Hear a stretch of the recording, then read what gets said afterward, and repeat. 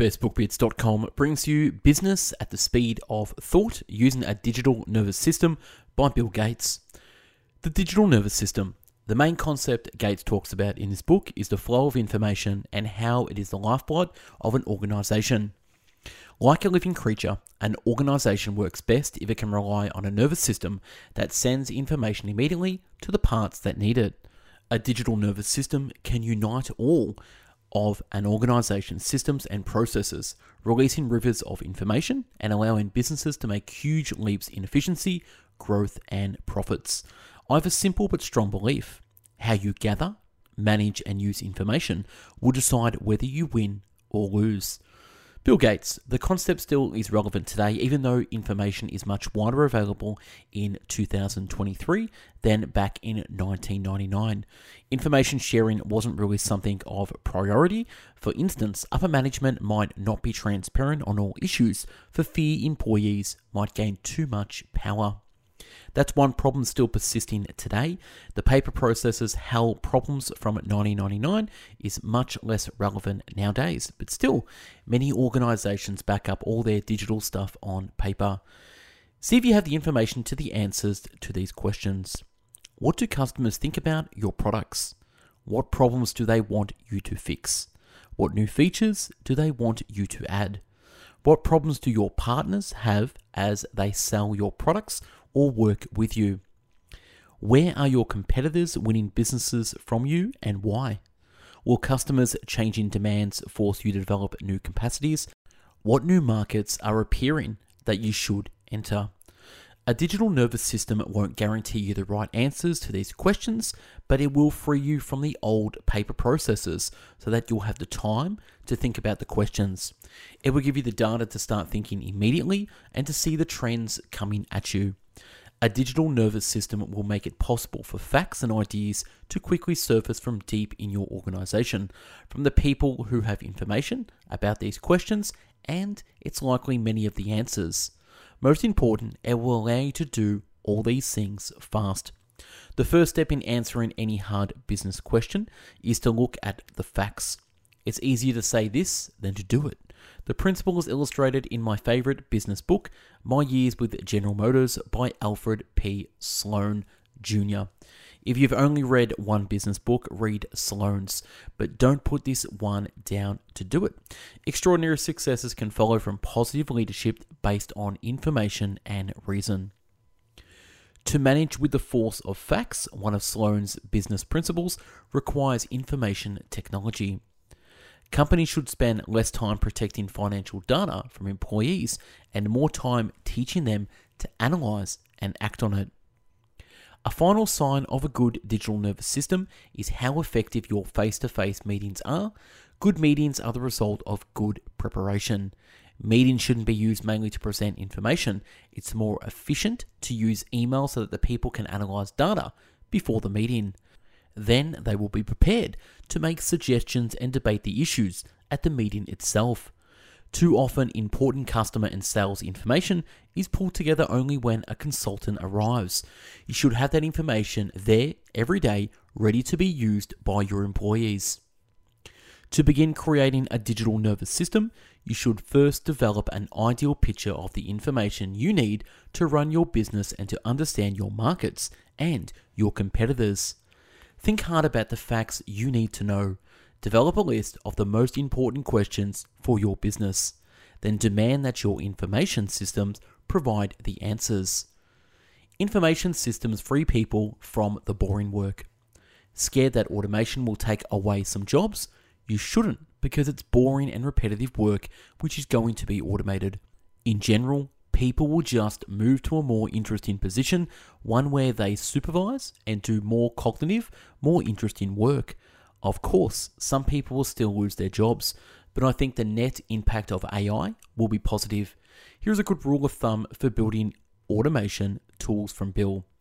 Our internal tools have two goals: to use software to handle routine tasks so that our knowledge workers don't waste time and energy, and to free people to do more difficult work and handle unusual situations. Our internal developers use the salt-boiled egg rule.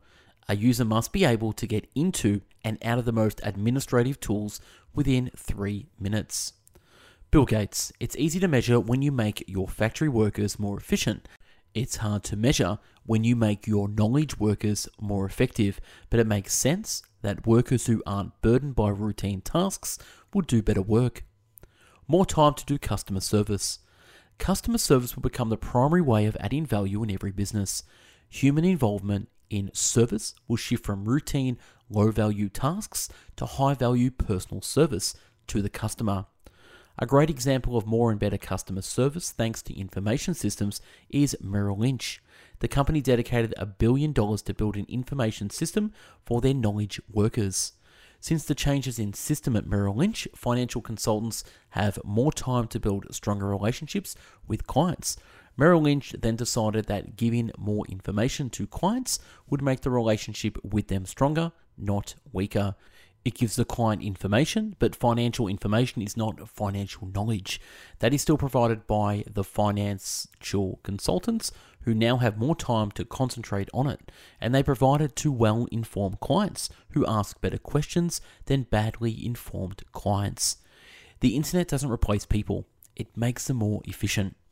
Using software to handle routine data, tasks, gives you the opportunity to provide the human touch where it really matters.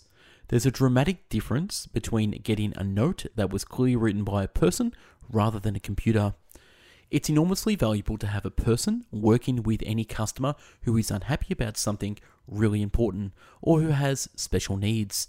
In a hotel, for instance, smart software can dramatically shorten the check-in and check-out time.